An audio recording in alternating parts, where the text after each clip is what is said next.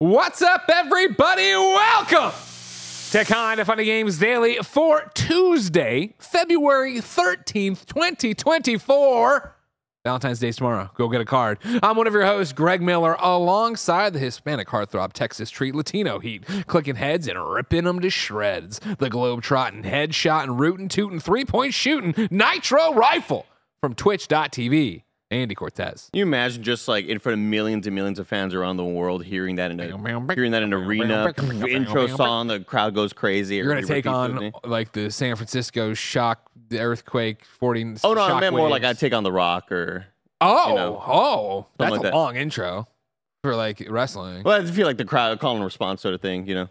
Crowd would be responding. Ladies and gentlemen, please welcome the Hispanic heartthrob. No, it'd be me doing it. Okay. It'd be me doing it. You know what I mean? Yeah. Okay, my apologies. Yeah. I mean, it's definitely lengthy, but yeah. There's worse problems to have. Hey, you know what? One of the things we keep doing over on WrestleMania Ranked, a screencast special, where we're reviewing 10 weeks of WrestleMania, 10 matches from WrestleMania, we talk about those entrances. And when it is just a guy walking to the ring, we're like, it's kind of lame. So, like, if you were doing a whole thing like Road Dogg on the way to the ring, you walk a little bit, nitro rifle. Because I'm the Hispanic heartthrob, Texas treat in here. Latino heat. Cooking heads and ripping it. Yeah, that's actually fucking dope. Thank you, Doc. That's actually dope. That Baron, roll the desk out of the way. Let's do one of those right now. It's like when I was gonna say it's like when you would write songs back in the emo rock days, and you would have like a crowd chant in your song. You're like, I'm really hoping the crowd chants in that part of the song.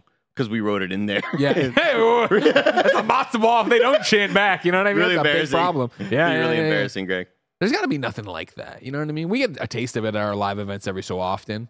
But like to go out, like I saw a clip on TikTok yesterday of some band. I don't know if they're big or not. I don't think they're big. They seem like they were playing a small show somewhere in like upstate New York or some shit.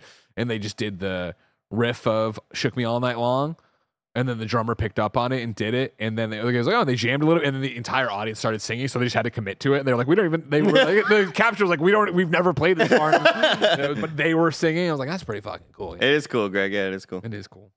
How you doing, Andy? I'm doing great, Greg. Saw you had some issues with the internet last night with wasn't issues with the internet. It wasn't issues with the internet. What was the issue with? I currently cannot play Helldivers 2 on Why PlayStation. is that? Well, it's, I have too many friends. This is what I think is happening. I am not an expert. I am not diagnosing anything. But I, of course, want to play Helldivers with all the Kind of Funny community. So I shared my friend code over the weekend. And then when I've shared it multiple times. You generate a new friend code every time you share a friend code. Okay. And so like I noticed when I did it the first time, I got a lot of responses and it kind of made the friend section chug. I was like, oh, okay, whatever. And then I shared it over the weekend, but I never generated a new one. So I think just hundreds upon hundreds of people hit me up for it. And I think that has borked my game. Woo! Here comes the excuse patrol, everybody. Here comes the old excuse patrol. I'm having a great time on PC, by the way, with this game. Now, for the record, when I tweeted about this, the audience did respond that there was another streamer who has this problem on both PlayStation and PC. I doubt he did the same. Okay, I doubt apologize. it. I need proof. I mean, above anything, this is definitely karma. You know what I mean? Like, sure. God and or Satan let me get obsessed with this game, and now they've taken it away.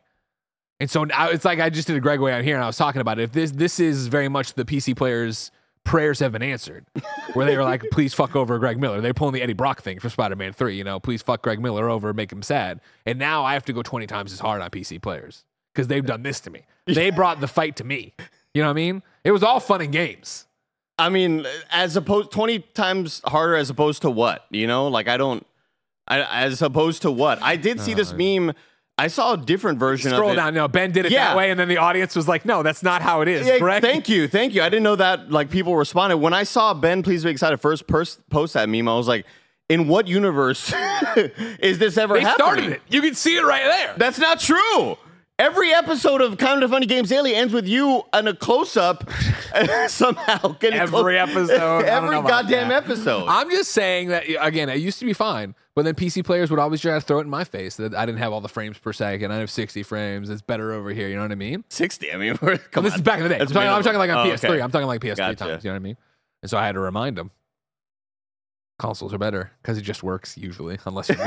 And again, this was the thing. I can't even do it today. I can't even fucking do it today. But that was my fine. After I let them all get on me. You know, I was letting the PC players take their shots, get their cut. I deserve it. I deserve it. But then I finally, when I was like, I eventually logged out as myself, logged in as Jen, started the game, and it started flawlessly. I'm like, okay, so it's definitely my account thing. It must be this friend thing. And I was like, that's when I quote tweeted. I'm like, and this is why you got to wonder if PC players have it right, because of course nobody wants to be their friend. They'd never have to worry about this. And I was like, I got him. Still got him, you know. I did see that. I was like, what a beautiful way to twist it. This guy's a master, pro, man. I'm a pro. This guy's a master, everybody. Speaking of masters, I don't know where I'm going with that one. Let's talk about golf. The masters at Xbox and how they might be bringing Pentiment and Hi-Fi Rush. Let's just fucking get rid of the whole Masters thing I was trying to do. Let's talk about the fact that today's stories include Pentiment and Hi-Fi Rush could be the first Xbox games to make the jump. Andy's got a Splatoon preview and so much more, because this is Kinda Funny Games Daily. Each and every weekday on a variety of platforms, we run you through the nerdy video game news you need to know about live on YouTube, Twitch, and podcast services around the globe. If you love what we do, please support us with the Kinda Funny membership on Patreon or YouTube to get each and every one of Kinda Funny Games Dailies and all of our shows ad-free, to watch us record the other podcasts live as we record them. Today's whatever we're doing the afternoon embargo. Damn, so many fucking embargoes. Usually when they're not, oh no, but you can still watch WrestleMania Ranked today. We're doing another show that's an embargoed, but you can watch WrestleMania Ranked. But more importantly, we reviewed Madam Web. We're not there yet. That's housekeeping. Holy horses, gotcha. man. Sorry, and of course, you can get my daily video series, Greg Way. It's a vlog. Today's is like 15 minutes long, and it's another good one of me just deep diving and talking through everything with you. Of course, if you have no bucks to toss our way, no big deal. YouTube, podcast services, like, subscribe, share. And for a chance to be part of this show live as we record it, please use your YouTube super chats for your thoughts, opinions, and everything under the KFGD sun. Housekeeping for you today. Islands of Insight is out, and Blessing is streaming it right after KFGD. Come watch the Puzzle Poppy work in our sponsored stream, or catch it later on youtube.com/kindafunnygames. Late last year, Bear released his Every Persona Game Ranked video, but since then, there have been not one, but two new Persona games to add to the mix. So tomorrow, February 14th, we'll be premiering Barrett's Every Persona Game re-ranked at 9 a.m. Pacific right here on youtube.com/kindafunnygames, which now includes Persona 5 Tactica and Persona 3 Reload. I heard he put the first Persona 5 in last place. So you have to go over there to the comments to interact with it to find out if that's the truth or not. Yeah. And then just get that algorithm going, pumping, get fighting in the comments down below. That's what you got to do. He didn't do that. He didn't. I'm just trying to get interaction in the video. Yeah, I get it. Just watch the premiere tomorrow and hang out in the chat. I'll try to be in the chat as well while I set up the studio for Games Daily. It'll be a fun one, and see where Reload ends up on the list, and Tactica. Speaking of where something will end up on the list, yesterday we all went and saw Madam Web. And now Madam Web in review is up right now on youtube.com/kindafunny and podcast services around the globe on the In Review podcast feed. Of course, you might say, I'm not watching fucking Madam Web, Greg. Don't worry. We recount the entire fucking movie to the point that I had to text my wife several times saying, all right, it's going to be a 5:15 night. Okay, now it's going to be 5:30. I'm like, I will be out of here at 5:45. I get like 40 minutes into the review, we're about 5 minutes into the actual scenes of the movie. I said, "Oof, we're gonna be here for a while." This is gonna be a bad one. This is gonna be a bad one. This is like an all-timer interview. I thought. Find out where this ranks in the really Spider-Man cinematic universe over on In Review. Thank you to our Patreon producers Carl Jacobs, Streaking Ain't Easy, and Delaney Twining. Today we're brought to you by Final Fantasy VII Rebirth and Factor, but we'll tell you about that later. For now, let's begin the show with what is and forever will be the Roper Report. Time for some news. 7 items on the Roper Report. A baker's dozen. Cools boy in the YouTube chat says Deadpool reaction. We all saw it during the Super Bowl, so it was kind of like, we reacted. We can't can those. You can't. And then it looks cool. We can't wait. There you go. Tim, I think ended up watching that trailer about 10 times because he watched it with a group of people. Yeah. And I walked over. I got here late. Deadpool, and he was like, "Oh yeah, replay it." And we watched it twice there. And then Greg got here. It was like, "All right, put it back on again." So we all watched it like a bazillion times here in the studio. Sorry, no reaction. Number 1 on the Roper Report, Hi-Fi Rush and Pentiment are reportedly the first 2 Xbox games to launch on rival consoles. This is Wesley Yinpool at IGN.com. Hi-Fi Rush and Pentiment are the first two Xbox games to launch on rival consoles, according to The Verge. Amid slowing Game Pass subscriptions and flagging sales of Xbox consoles, Microsoft will soon announce both games are coming to quote-unquote rival consoles, The Verge said. Neither the PlayStation 5 nor Nintendo Switch are specified in the report, but we can assume Sony and Nintendo's consoles are in the mix. The Verge added that Microsoft will launch Rare's Pirate Adventure Sea of Thieves on non-Xbox platforms later this year. Other first-party titles are also said to be under consideration.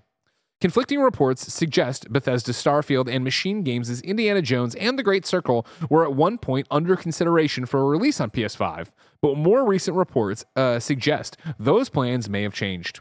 Xbox will reveal its vision for the future in a special edition of the official Xbox podcast on Thursday, February 15th at 12 p.m. Pacific. Yes, ladies and gentlemen, Kind of Funny will be live reacting on Twitch and YouTube to that. The post show, of course, will be your XCast for the week. Strap in. Andy, I haven't heard you on this show talk much about this. First off, Hi-Fi Rush and Pentiment. Good choices to make the jump and be on more platforms?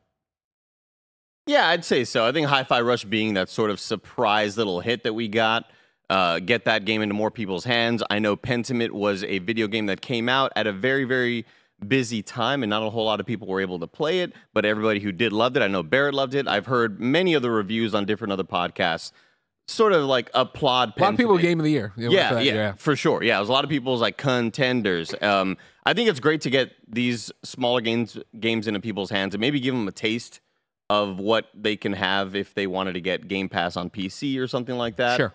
I think these are good little like tasting samples at Sam's Club or Costco is what you might call it here. Yeah.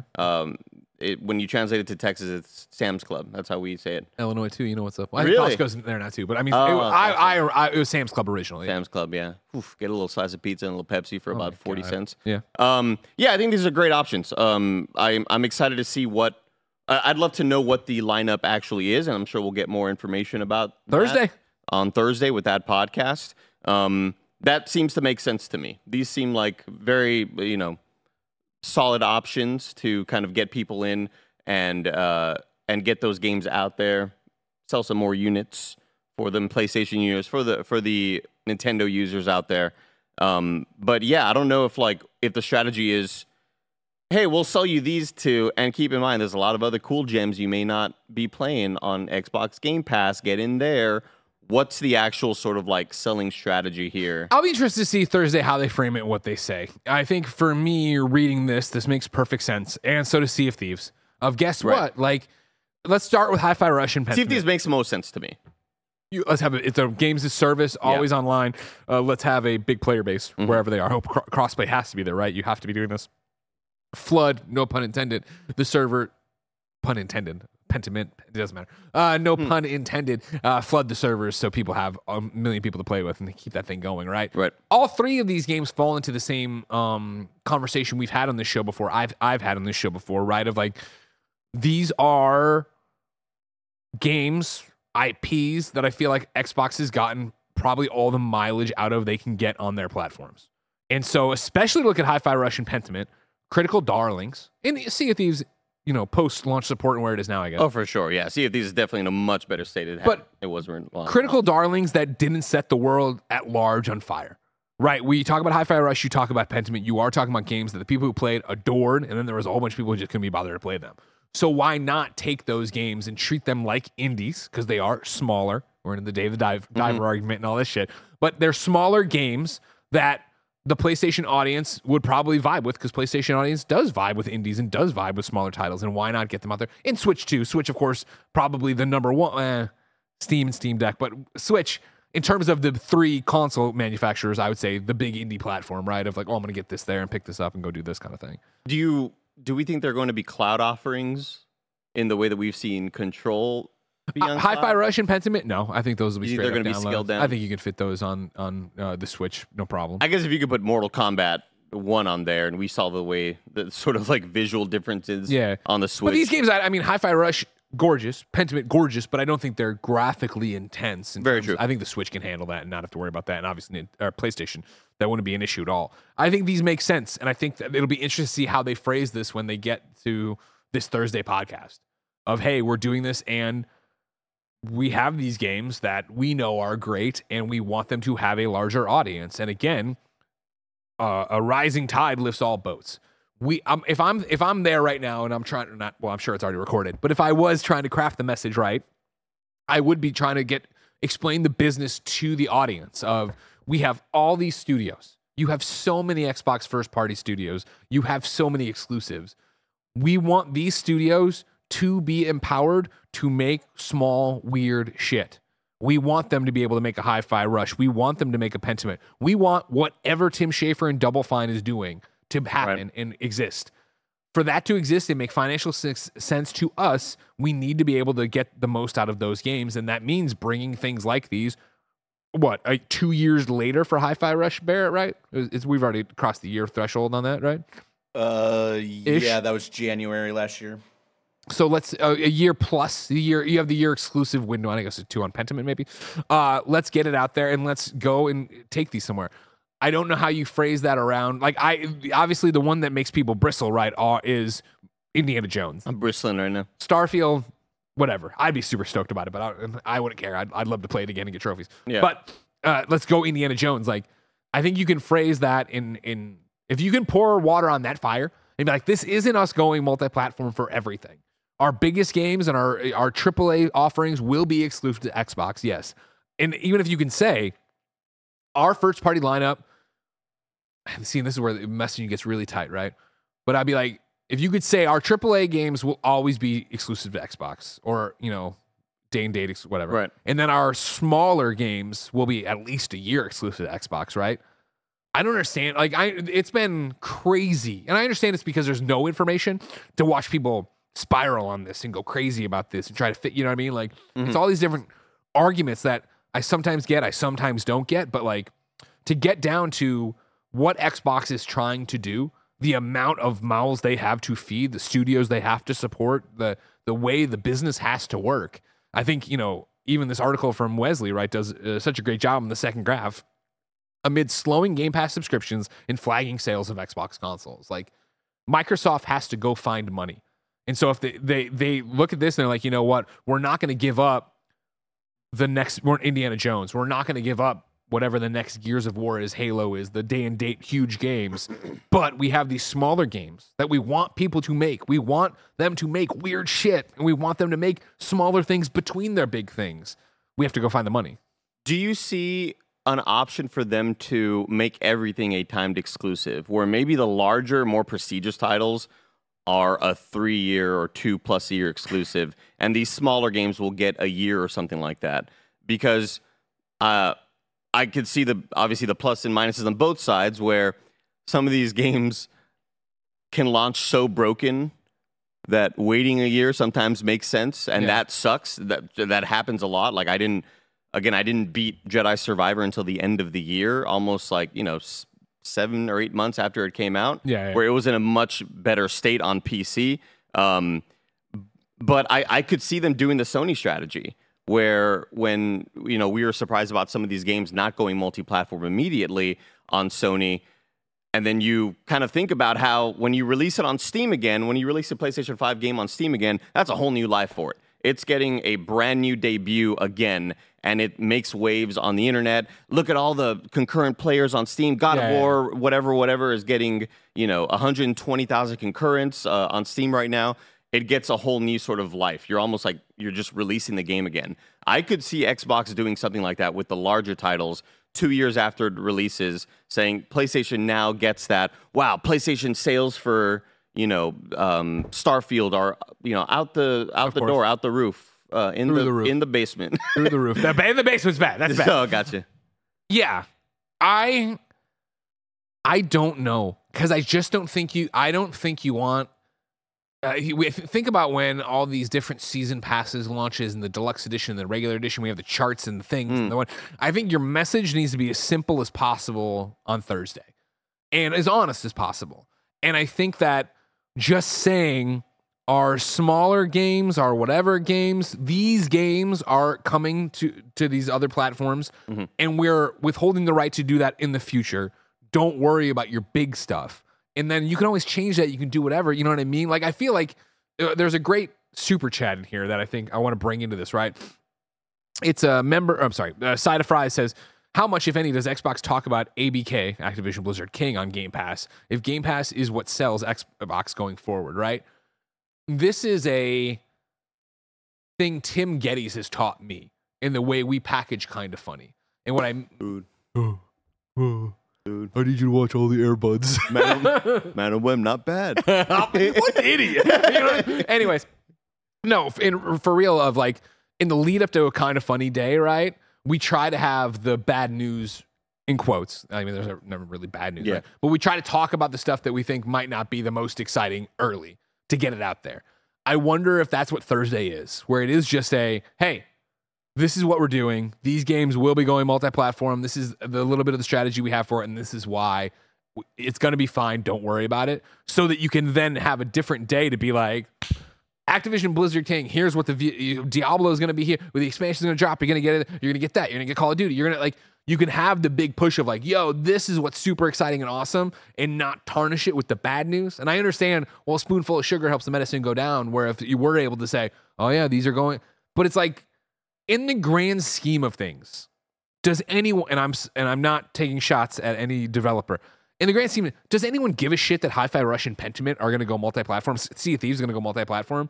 Fanboys, sure. Oh my God, blah, blah. But it's like, is someone clinging to Hi-Fi Rush so tightly right now that they can't understand that that would be great for everyone if more people played that game and understood that was great? Become, I want to say Tango fans. That's not right. Tequila, right? Who made Hi-Fi Rush? Tango. It was Tango Gamer.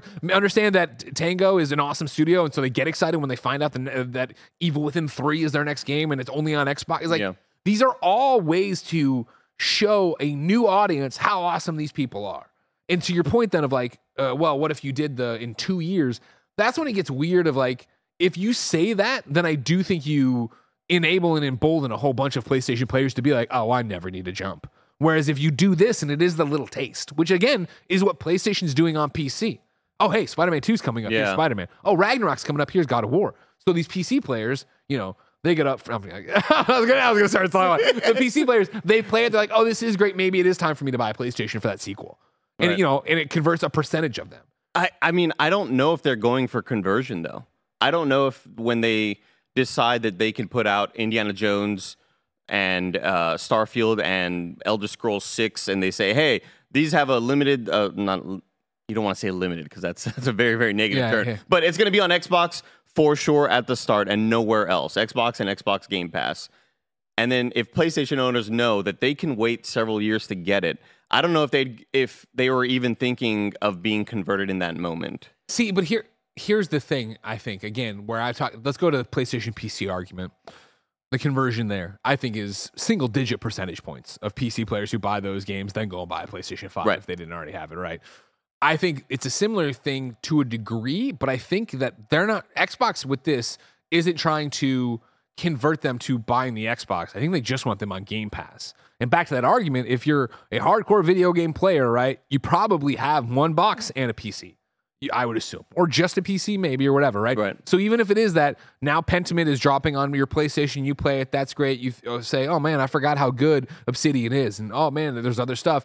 And man, I paid what's Pentiment on Xbox? I'm $20, right? $15, whatever Pentiment was. Mm-hmm. Shit, that's a month of Game Pass right there. I should have just bought it on Game Pass.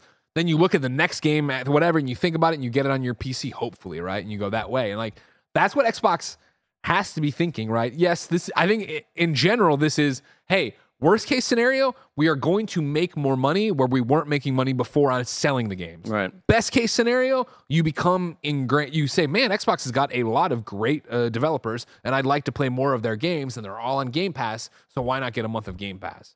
Again, like, I don't think this is the end of I don't think the Thursday's thing is we're getting out of consoles. We're done. Xbox Series X and S are dead, or we're not doing any more after that. But Xbox's future clearly is Game Pass. And I think they're still trying to figure that part of it out and getting everywhere and get you to go do it. A great point. That's all I do around here. Make great points. No, I don't know. You want to hear more about PC games? No, I'm okay. No, okay. I'm okay. What I'd like to hear about, Andy, is number 2 on the report. Your story, your preview of Splatoon.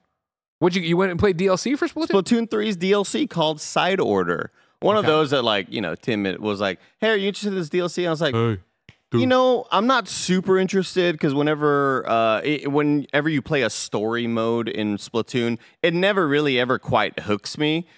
But a little pun right there because they talk about don't get hooked. Get off the hook is what they say. It's one of the sayings. It's Splatoon?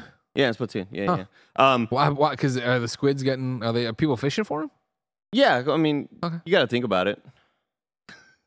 Think about hooks. I want you to know I kept saying Splatoon DLC because I was like, I think it's Splatoon 2 DLC. You're like, Splatoon 3. I'm like, they made a third. Splatoon they 3. made a third one of these. All right. So here's the thing. I have a very games. passing interest in Splatoon. Whenever Splatoon comes out, Yeah. I will play the shit out of it for a couple of weeks. And then just the nature of our business, the nature of our jobs, Yes, you hop onto the next thing of whatever is out that month.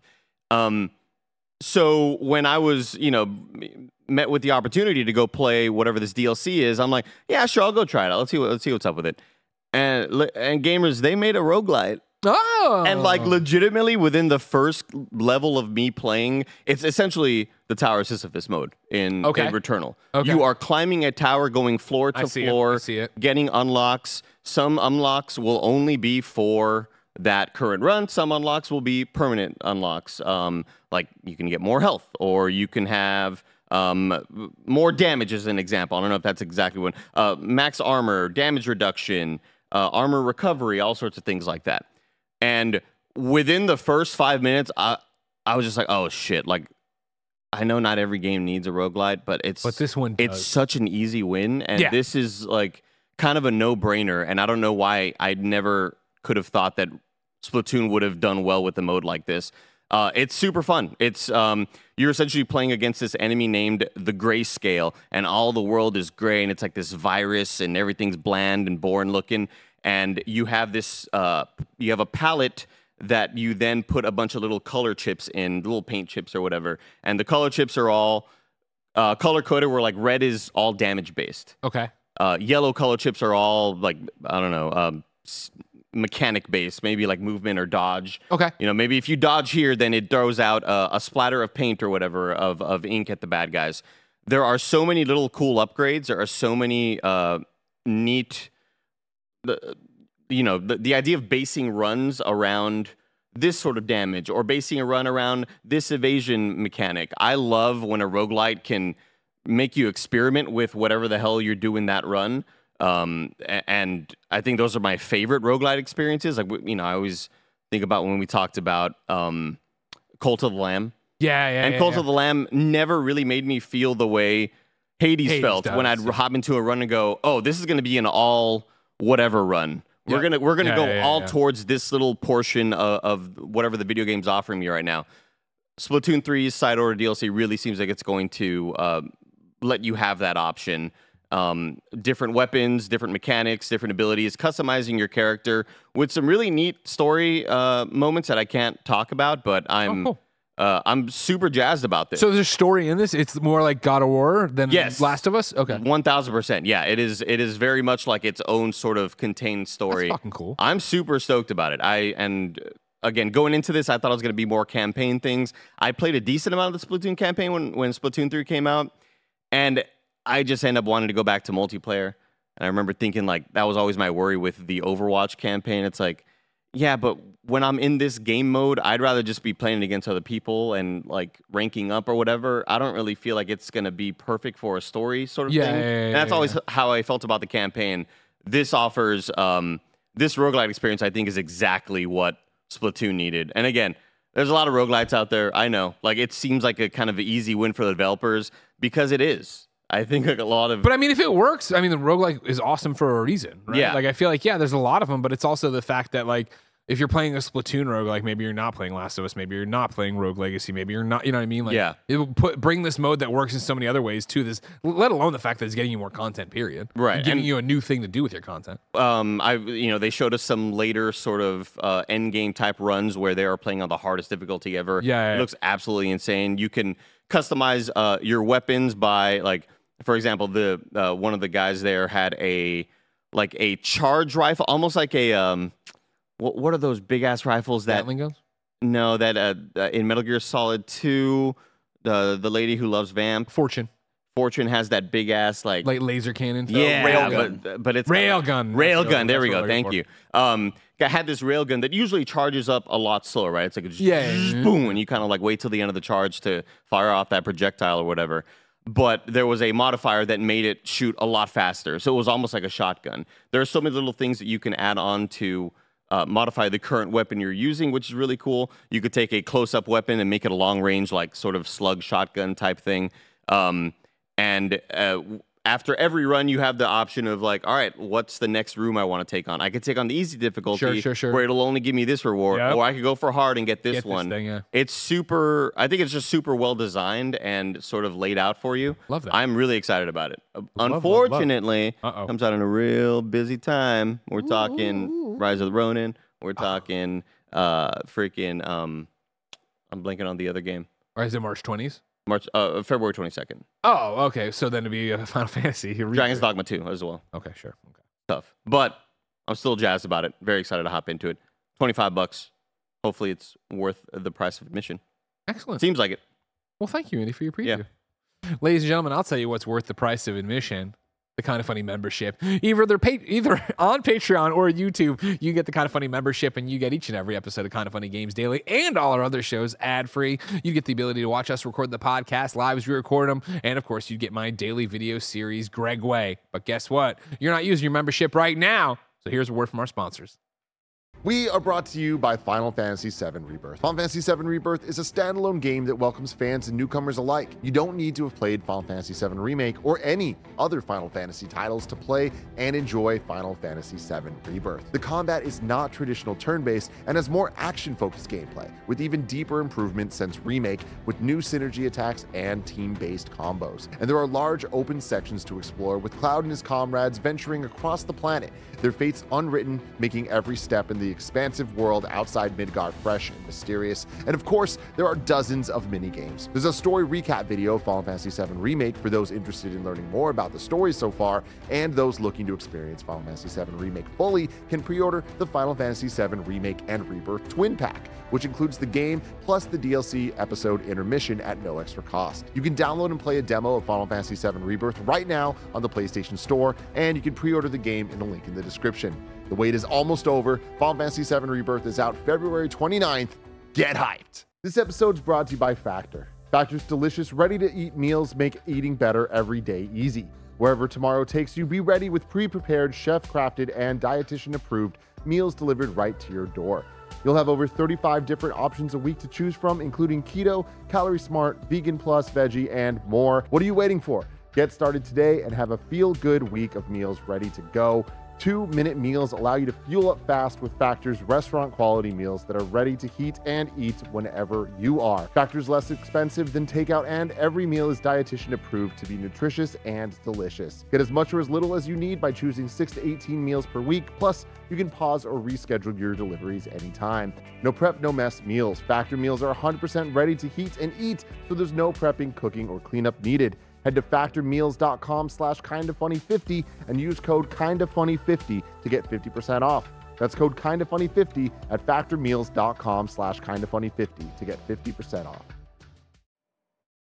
Number 3 on the Roper Report, ladies and gentlemen, it was a, quote, truly awful idea to spend $125 million on Immortals of Avium, former developer says. This is Chris Scullion at VGC. A developer who worked on Immortals of Avium has said it was a truly awful idea to release a game of its type with such a large budget attached to it. Immortals of Avium was released on PS5, Xbox Series X and S, and PC PC last August 22nd, and was met with reasonable review scores with a Metacritic score of 70. However, the following month, developer Ascendant Studios laid off nearly half of its staff, with its CEO later saying it was down to poor sales during a crowded release window. Now, in a new report on IGN, an anonymous former employee of Ascendant Studios said the game cost around $125 million in total, and that making a single-player game with a budget that big was asking for failure. Quote, at a high level, Immortals was massively overscoped for a studio's debut project, they claimed. The development cost was around $85 million, and I think EA kicked in $40 million in marketing and distribution. Sure, there was some serious talent on the development team, but trying to make a AAA single-player shooter in today's market was a truly awful idea, especially since it was a new IP that was also trying to leverage Unreal Engine 5. What ended up launching was a bloated, repetitive campaign that was far too long, end quote. A second Ascendant Studios developer, who IGN says is still currently employed by the studio, complained that the game ticked a number of boxes that players seemingly want, but still sold poorly despite that. Quote, "It's not a sequel or a remake. It doesn't take 400 hours to beat, has 0 microtransactions, no pointless open world grinding," they explained. Quote, "Although not everyone loved it, it reviewed pretty well, currently sitting at a 74 on OpenCritic and a mostly positive on Steam. No one bought it," end quote. One of IGN's sources also suggested that while people may call for CEO pay cuts or unionization following news of mass layoffs, sometimes they're just the result of an industry that currently isn't compatible with certain working environments, and that, in their opinion, Ascendant didn't actually do much wrong. Quote, "There's plenty of layoffs due to gross mismanagement and greed," parentheses, looking at you, Embracer. But there's also plenty that happened because this is a stupidly volatile market that requires mountains of capital to participate in at a professional studio level, end quote, they said. For all the things Ascendant did right, paying people well, an entirely remote studio, little overtime until the end, chill environment with lots of freedom to grow, respecting QA, hiring juniors, etc., it did not work out, end quote. Andy Cortez, I, of course, reviewed this game for Kind of Funny. Mm-hmm. You did not do your part. You did not buy this game, and you did not play this game, so you're part of the problem. I'm sorry. Look, it's because I previewed it. I got to play it. Disappointed, Andy. I played at Summer Game Fest, and It's not enough. It was just like not running super great, and I wanted to like it. This was one that I thought, oh, it's first-person shooter. I'm super into it, and also like the main character, his acting wasn't really. I wasn't vibing with it. Wow, you would do Cameron Kennedy like that. Wow. Wasn't vibing. Yeah, it does kind of look like Cameron Kennedy. I just wasn't really vibing with it overall, and I think that like. Remember, for the record, I didn't vibe with it either. I think I gave it a 3 out of 5, right, Chad? Is that right? Kindoffunny.com/row. It does suck for these developers to be like, hey, we delivered on a lot of things that people want. People hate pointless microtransactions. They hate being delivered a product that clearly is like just meant to get you in and nickel and dime you here and there. But we're delivering this other product. But here's my thing, and the game still has to be awesome, though. Yes, that is my problem 100% with it. As somebody who played through all of Immortals and reviewed Immortals and didn't hate Immortals but didn't love Immortals, like saying everything they say here, the unnamed developer, and I get, first off, totally they worked really hard, they tried all the things, yada yada. Listing these things that gamers don't want and saying we didn't do that is as bad as saying, but they do love open worlds and checkbox this and blah, blah, blah. It's like you're doing the checklist in reverse, where again, like the core gameplay, the core setup, like it was a repetitive, bland ass game that went on too long and story was like, well, like, you know what I mean? Like we don't need, it was just a generic ass game, period. That's the problem with it. It was too open world or not single player enough or whatever the fuck. Like that's not the actual issue here. You didn't find the fun in it. And I think it really goes back to the person talking about, right? It was like massively overscoped for a debut project, $125 million in total, right? Like that is an absurd amount for this. And I think it's always what I've said time and time again. And I don't like saying, and I hope somebody figures it out and it isn't like this all the time. But anytime you have these studios that start up and it's like, we got this guy from Call of Duty and this dude from EA and this guy, and like we got all these heads and they're making a new studio and it's awesome and they're making a gigantic game. It's always like, that's a bad idea. We can look at Immortals. We can look at Callisto Protocol. We can all these different studios. I mean, like, what is That's No Moon doing? Where is that game gestating? What, you know what I mean? Like, You have these studios that come out and like, we come from AAA games. We have made them before, so we are going to make a AAA game. And I'm always like, that is a terrible idea. I would much rather see those studios take a second, and this is apples and oranges in terms of the scope of studios, but I'd rather see them take a minute and make a Banishers, which I classify as a AA game. It's from Don't Nod, who's made many games, obviously, Life is Strange, Vampire, but it's a smaller scoped game, right? Of like, this is what we're doing and getting our legs and learning as a team how to create together and learning everybody's vibe. And it's like, I think so many people come out and they're like, this is the vision. Swing big. This is the vision for the game. And it's like, awesome. That should be, like when I started the YouTube channel that became Kind of Funny, I was like, I want to make a show where I go around the country eating wings. I don't know how to fucking edit. So instead, I will make an Oreo show and a show where I talk to my roommate to learn Premiere, to learn tricks, to learn cameras, to then eventually move on to that, right? Like, you need to start small and go. It's the same thing I talk about all the time with these live service games that keep failing, where it's like everyone comes out of the fucking gate being like, we're going to be Fortnite. And they forget that Fortnite did not start as Fortnite. It started so much smaller, and it was just a mode, and then, oh shit, this is big. And like, you add and you change and you evolve and you go.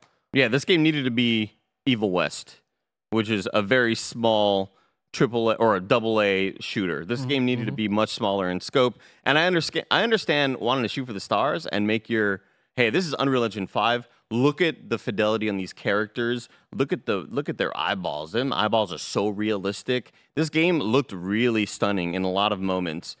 But when you shoot for that, that's a lot of budget. And then we're talking EA's $40 million for marketing. Like, what marketing? Like, I'm very confused by what the marketing and what the push was there of them saying that. I feel like it got marketed. I was on IGN banner ads, and they did the I guess you're right. They did that giant preview event down at EA campus that I went to. That was like the giant screens, and like, they flew people in from all over the world. Like, marketing's more than just the ad. Sure, yeah, you're right. You're right. And I think we didn't do any sponsored streams with them, but they did a bunch of sponsored stuff when they came out or whatever.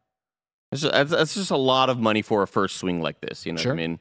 But again, I think then it's like, again, you can buy into that hype a bit. And again, the game I thought looked good. Like, it was visually impressive or whatever. But like, they were saying a lot of things and trying to make a Marvel movie and da-da-da-da-da. And there was things to like in Immortals. Again, it wasn't a bad game.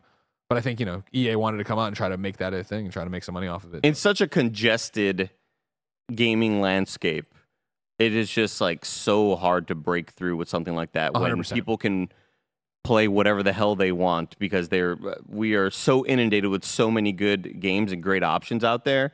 Not to mention not only new stuff, but older big titles that are on the backlog that went on sale recently. Like, there's too much great stuff out there to put out a 7 out of 10 that costs that much money. 100%, yeah.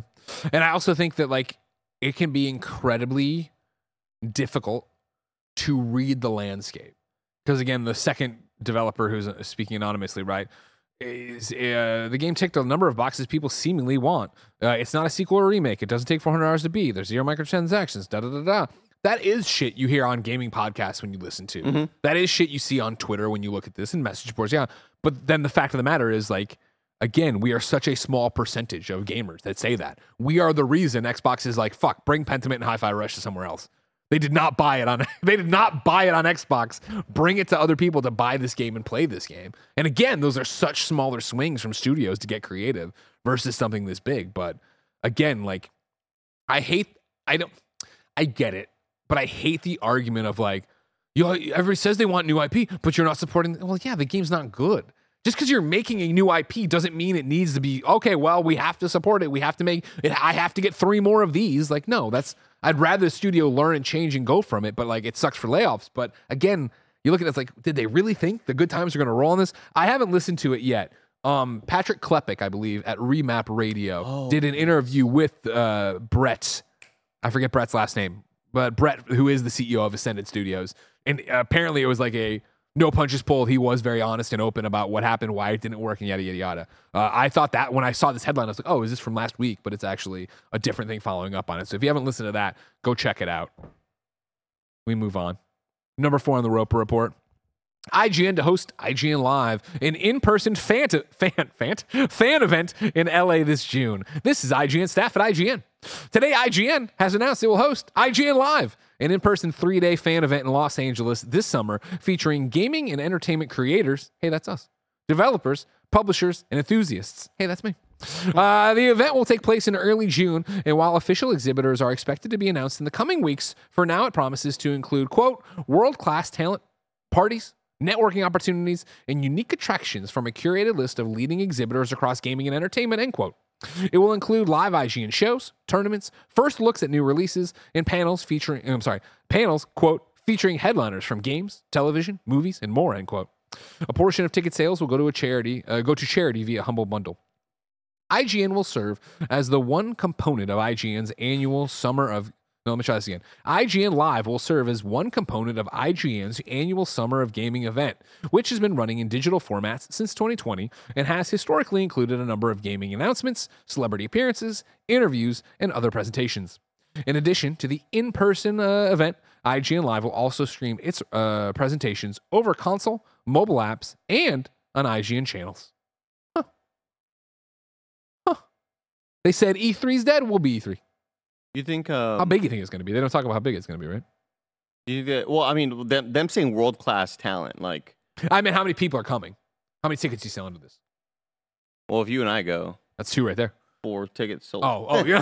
Oh, we're gonna bring 4 people. Yeah. I like that a lot. Minimum. Yeah. I'm immediately wondering, like, what sort of level of influencer celebrity are we talking?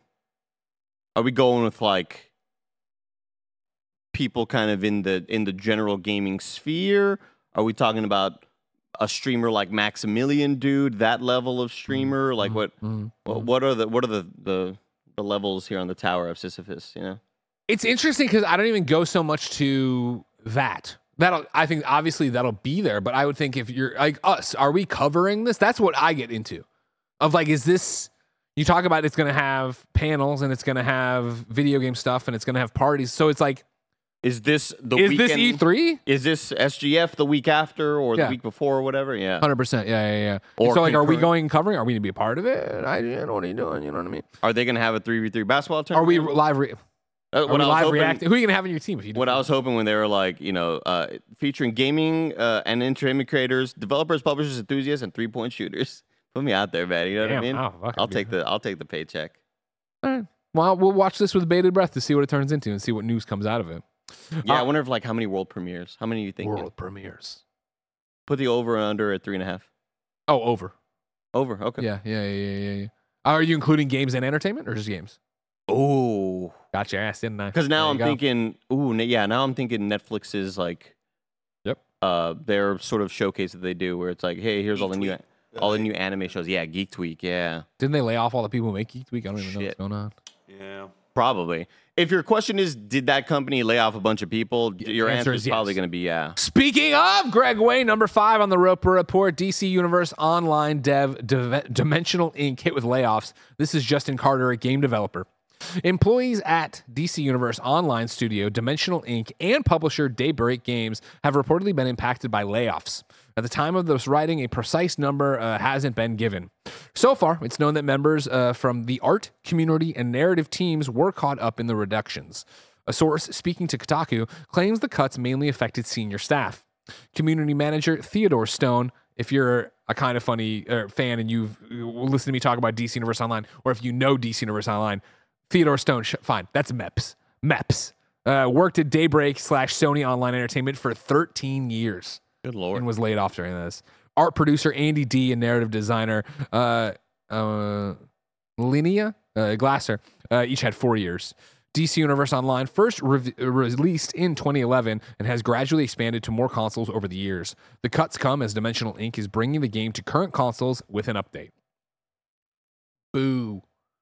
I was definitely there when MEPS was there. 100%. Yeah. MEPS. I mean, I like you talk. Anytime you've heard me tell a story about DC Universe Online and studio visits, and yeah, MEPS was there. Oh, like, that's really? the thing. Like, I've known him forever through this game, and that sucks. And that's the thing. I tweeted about this as much as I could, and the one tweet, right? So 280 characters, wherever. But it's that idea of like, we talk about layoffs every day here, right? Every day. And that sucks. I hate that. It's such a tumultuous industry, right? But for this one to hit and be it somebody that I know not so well, like he's my best friend, but no, so I retweeted Trexlight, who was called into the show before to talk about DC Universe Online. Trexlight, a DC Universe Online player, makes a whole bunch of content about it.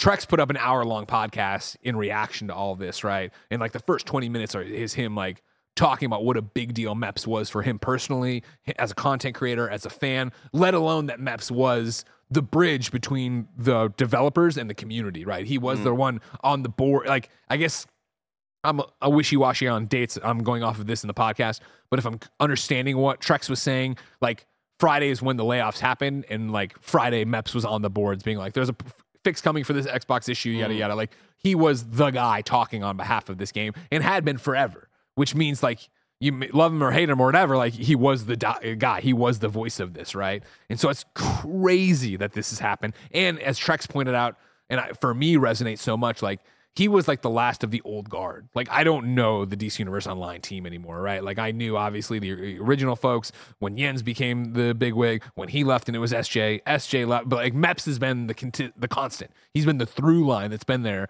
for all 13 of these years, talking to the community, being that thing. So it's crazy to think about that they needed that. You know, who knows what the financials are, and they layoffs and yada yada yada. But they were like, let's get rid of him. Crazy. Is DCU Online something you're paying for monthly? You could be. I'm not. Okay. Like you can to get a whole bunch of different stuff and yada yada yada. Okay. But it is still free to play. Okay, gotcha. My thing with it has always been when I come back, which I do every so often, not with any regularity. I usually buy the month and do whatever I'm doing, and like me and Mike have been all talk of like they had said last year that at the holiday they were going to release the PlayStation 5 version, the Xbox version, just a native client because you're still playing the PlayStation 4 version or whatever. And so we had talked about maybe rolling new tunes or going back to our characters on stream, and then that got pushed where like they had said that it was going to be for the holiday. I had asked some questions, then they put up a statement saying, hey, it's not going to be the holiday, and then it's kind of been all quiet on the Western Front. So then this happens, which inevitably leads to what's going on. You know what I mean? Like, you're laying off your most senior people, or at least senior people from the team. This is a 13-year-old game. 13 years old. Yes, there are people playing it. Nobody knows the numbers of what's happening financially, yada yada. But it's like, I'm surprised it's lasted this long. Yeah. This doesn't inspire confidence in me that you're ever going to see the PlayStation 5/Xbox Series X client. Shit. I mean, again, full cards on the table. Like, I am not with my finger on the pulse of the fucking DC Universe Online community and everything else anymore. So it's just like my thoughts as we've seen the bloodletting that 2023 and now even more 2024 has been. If you're making these kind of cuts, I can't imagine you're sitting there going like, not. And again, I'm talking out of my ass because I don't know. They say what it's community and narrative and maybe you launch this and maybe the next, they're still making episodes for it. Maybe the next episode or 2 episodes or 3 episodes, then you're done. Like, I don't know. I just, again, think about what we're saying. A 13-year-old MMO is still running about DC Universe. I mean, like, that's crazy enough, let alone to see this stuff. So yeah. Our heart goes out to everybody affected by that. And I hope I'm wrong. I hope it goes on for a long time. I hope they do launch it on PlayStation 5 and we get to play some. Number 6 on the Roper Report. Spiritual successor to SSX was in the works, but not anymore. Oh, man. This is Willow Row at Kotaku. There is one video game series that will forever loom large in my mind, and it is SSX, with no new entry in the extreme snowboarding franchise since its 2012 installment, which is fucking crazy to say. It seems like there is little hope for it to ever make a comeback, which makes it all the more depressing to hear that we could have seen the series live on in the form of a spiritual successor. The revelation that such a game was in the works comes from a sweeping report by IGN about the recent influx of layoffs at high-profile companies in the industry, and how they have affected the ability of developers to make games, whether being due to being laid off, losing funding, or working with fewer colleagues. A former employee at studio Supernatural told IGN that the company was working on a spiritual successor to SSX that was to be published by 2K before the publisher pulled out. Supernatural was founded in 2020 by 2 people best known as the creators of the SSX series. So it sounds like we almost had exactly what fans have been dreaming of for over a decade. Boo! I mean, I'm not too surprised by this. Like, yeah, 2K. My immediate jump to is probably too big. You know what I mean? Like, again, let's make a smaller SSX snowboarding spiritual successor. I mean, I get that. I understand. I just think about, like, immediately you're talking about what the profits need to be. Does this need to be a games as a service? Do we have a battle pass? All that Gotta have shit snow that pass. hits every, yeah. Lift pass. And I immediately go back to, like, one of the first PAXs I ever went to and seeing the excitement by a lot of people getting stoked that there was going to be a spiritual successor to Road Rash. And then kind of realizing that, like, oh, people don't want this anymore. I do. Like, you think you do right now. I do. But, like, would you buy a Road Rash spiritual successor today and really get into it? If it was good, yes. I think I remember the game you're talking about. I Yeah. remember it coming out and us playing, but ooh. And that's kind of my feeling with a lot of these games. Like, we talk about a lot of the extreme sports games, like Ubisoft's fucking Slope Time. Deep. Steep. Ubisoft Slope Down. And then there was that other one that Mike was really into for like a day or whatever. Like, there have been many attempts at doing something like this to bring back that nostalgia. Yeah. And I remember when you used to rent a game like this as a kid, where you could bring all those feelings back and not have to think about, you know, the unending suffering the planet's going through right now. 100%. Yeah. But it just never, ever quite works. Like, it's hard for me to think back to a time where one of these attempts at a spiritual successor has really, really popped off. Sure. And been like a big financial win for whatever studio is making it, you know? Yeah, again, people are calling out Riders Republic, right? Like, and then Shredders is what Mike said. Shredders jabroni, and I still love it, and he misspells still.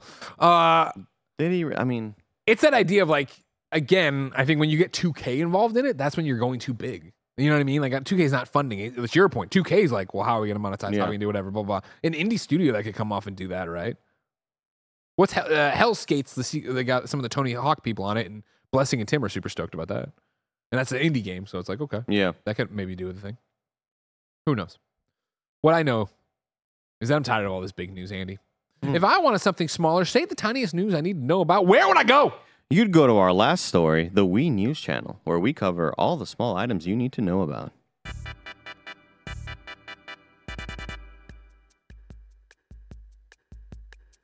Number 7, the Wii News. Sony has reportedly canceled Rise of the Ronins released in South Korea. VGC says the decision may be linked to the game's depiction of a controversial historical figure. What do you think it is? I bet it's Bill Gates, 2 samurais. Really? I Am 8-Bit is releasing an exclusive Persona 3 Reload vinyl soundtrack with pre-orders going on sale February 15th. It includes 60 tracks from the new Persona 3 remake, spanning 4 LPs that are pressed on holographic broken glass style vinyl. Fight Crab 2 launches today into early access. Dead Island 2 is coming to Steam on April 22nd. Hey. Hell yeah. I haven't opened the email in my inbox. I was hoping it was more news about DLC. And get them Steam achievements. No, I still got to platinum it, but I'm working on it every so often on my portal. Deal of the day for you. Sonic the Hedgehog 2 Knuckles Standoff Limited Edition statue is up for pre-order at BBTS. It's only $340. BB dubs. Deal of the day. Sure, every PC gamer is snatching this up right Who now. the fuck would buy this? Blessing. Like, this looks awful. Blessing's already he's already swiped the card on this one. Don't worry about it. This looks atrocious. I don't like it. I don't like how hairy he looked. They went for the realistic, like, film version. Let's do some super chats really quickly to get you out of here, to get to the stream that's coming up with Blessing for Islands of Insights. It's sponsored. Guitar Hero Arrow says Sony's new trophy policy means game collections like Tomb Raider 1 through 3 remastered can't have a platinum on PS5. What could that mean for Assassin's Creed Infinity? Don't worry about it. Assassin's Creed Infinity will never actually happen. You don't have to sweat that. Don't sweat right that. now. And also, Tomb Raider, we've talked about this platinum shit before. Somebody at the company just has to know to ask. If they will just ask, Sony will give you the platinum. I tell every indie person watching this, every indie developer, just ask. If you get a trophy list back and it doesn't have a platinum on it, ask for the platinum and they will give you the platinum. Your game will sell more copies because of it, I swear to God. It's so weird to me that that's even a thing. That you have to, like, there's that much red tape involving a fucking platinum. I don't get it. It just seems like an extra thing you just fucking toss in there, you know? I know. And yeah, as they point out, Mad Rise, the PlayStation 4 version of Tomb Raider has the platinums. Why is trying to get a trophy like trying to open a business or something? I don't get it. Like, you gotta you gotta go get that notarized. Go get that form and bring it over here. Shit, bring man. your birth certificate. Sterling Matthew Oliver says, I turned 27 today and Kinda Funny was one of the best parts of the day. I don't know if that's bad for me or great for y'all, but thanks either way. Happy birthday, Happy Sterling. birthday. Where I did side of fries. Ignacio Rojas says, who needs hundreds of friends when you can have hundreds of frames per second? My GPU and CPU give me all the warmth I need at night. Absolutely. Ignacio, couldn't have said it better myself. And you know what I think is a great way to play that PC you have? Next time you want to play something, just settle on into the bathtub and put it right there on the side. You know what I mean? Okay. Zach Johnson One said, of those that as he was saying it realized probably not what I should be saying. it's one of those, we know Ignacio so well, and I know, but somebody's going to pop up here and be all, Greg said the PC gamers should kill themselves. We know him, everybody. We know Ignacio. Jumped out the plane. Great kid. Don't worry about it. Everybody calm down. Without the parachute. Zach says Greg has to tell us if we should buy Microsoft stock. I'll say, you know what? I bet it's going down on Thursday. Microsoft stock. Probably a great time to buy. But this isn't real financial advice. Don't bother playing the music. You're fine. Herbie gave a super chat and said, Hi-Fi Rush with the PS5 haptic feedback would be epic. Sure. 100%. Purple City Gaming says, is anyone excited to see more and play Phantom Blade Zero? The gameplay trailer has me personally hyped. I don't know what the hell that is. I don't know what that is either. But it sounds like it's right up my alley. Yeah, it does for sure. Another little Wii news, Greg. I did a preview for a game called Nightingale. Oh! Did that preview before. What'd you think? Before the Splatoon preview. Yeah. Really enjoyed it. It's a I was surprised. Big survival game. Aaron Flynn, formerly of BioWare and Mass Effect fame, his brand new studio. Already, this is like the most impressed I've been with this like early access, open, whatever. Like I think they hit early access in a week or two. But already this feels like the most developed of the ones that I've tried, right? Like I feel like every time there's a new one of these big open world multiplayer survival games, they always, you feel and see a lot of the jank. And this one felt very, very developed and deep into development. Got to hear about what they're sort of going for when it comes to creating these worlds, building your houses, going out and doing like these, boss raids and seeing this sort of enemy variety in the game. Very, very encouraging. Super stoked about it. Had a great time building my little house and going off on adventures, recruiting a new member to come kind of like chill at your house and help you build stuff and gather materials and things like that. Great time with it. Gorgeous game. Unreal Engine 5 as well. Just looks really, really impressive. And there's some really cool story and lore stuff. At SGF, they had a hands-off presentation. I got to talk to Mr. Flynn about it. I'm not even this kind of gamer. I liked everything he was saying. I was hoping it would come together. And so I knew you had done this, and then I saw the preview embargo lift, and everybody seemed really stoked by it. I was like, oh, shit, that's great. Yeah, very, very exciting. Ladies and gentlemen, we ask you, if you're watching live, to correct us. Keep us honest by going to kindoffunny.com/you're wrong. The one, the only. The Bathtub PC Gamer, Ignacio Rojas, writes in and says, Rise of Ronin comes out March 22nd. Andy brought it up as a February game that would come out close to Splatoon DLC. Yeah, that was confusing. They're both March? Rise of the Ronin and Dragon's Dogma come out on the same day. Oh, I did the Mike thing where it's like, what day's a half marathon at? And I did it a month early. My bad. Yeah. I thought those were both the 22nd. The 22nd really threw me off. 22nd of March. Because then I think of second month, February. That's what I thought. Ladies and gentlemen, this has been Kind of Funny Games Daily. Each and every week down a variety of platforms, we run you through the nerdy video game news you need to know about live on YouTube, Twitch, and podcast services around the globe. Oh, if you love that, support us with the Kind of Funny membership on Patreon or YouTube to get each and every episode of Kind of Funny Games Daily and all of our shows ad-free. Get the ability to watch our podcast live as we record them, like the screencast special WrestleMania Ranked this afternoon with Simon Miller from What Culture Wrestling. And of course, to get my daily video series, Greg Way, a vlog you can care about. If you got no bucks, toss your way, no big deal. Like, subscribe, share, leave reviews, do all that jazz. And no, until next time, it's been our pleasure to serve you.